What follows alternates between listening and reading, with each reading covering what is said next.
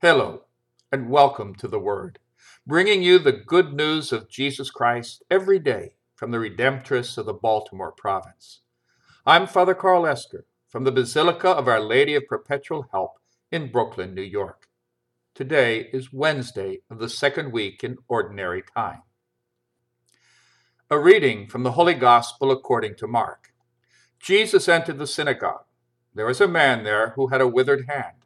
They watched Jesus closely to see if he would cure him on the Sabbath, so that they might accuse him.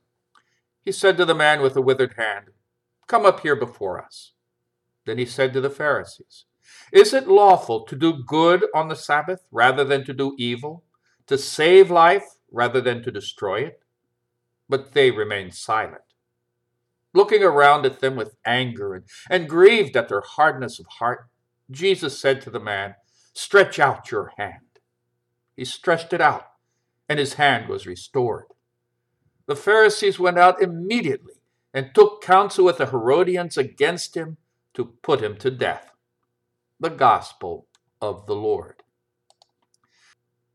Our readings today present situations of conflict and call on us to leave behind our small ways of thinking and acting and enter into the strength of God's grace and mercy.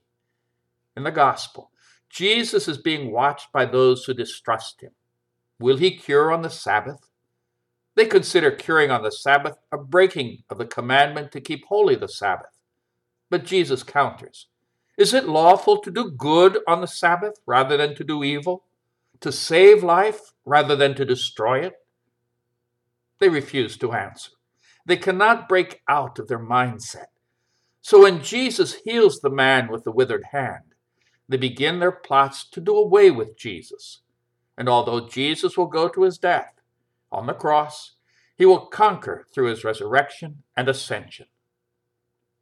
In the first reading from the book of Samuel, we remember David's battle with Goliath.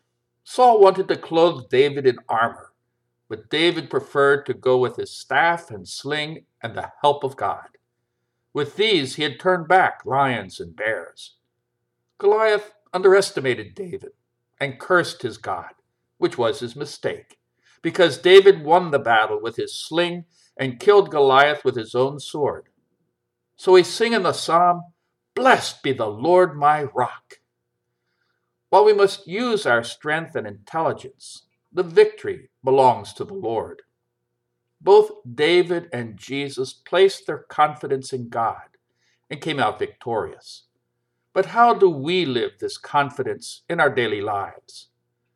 While we may feel like cutting off people's heads like David did, Jesus shows us another way, the way of giving of oneself, even in difficult circumstances. And this requires an enormous amount of confidence in God's love and mercy to strengthen and guide us. It makes me wonder about how difficult it must have been for the man with the withered hand to stretch out his hand. Having heard about Jesus, he was certainly hoping for a cure, but he must have known that all the leadership of the synagogue was against it. Should he risk it? We know he did, and he was cured. We don't know if there were any consequences afterwards, but we do know that now he was whole, and Jesus would expect him to use his two good hands to help others.